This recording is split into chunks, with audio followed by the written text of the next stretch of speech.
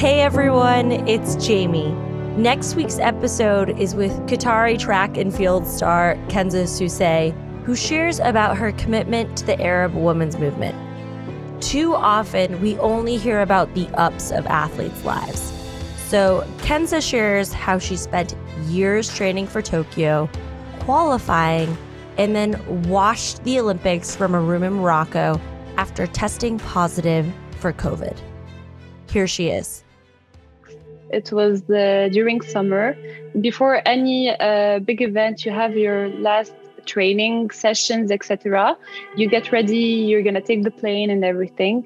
Honestly, I do think it's 1 week before, 5 days, I lost my taste, my ability to taste and to smell. And generally, I am asthmatic, by the way. So for me, I usually can't smell or taste. Wow. And I was like, let's make it asthma. Let's not make it COVID. And when I had the test made, I was so disappointed, so sad, because first of all, it was a big opportunity for me again to participate in the Olympics.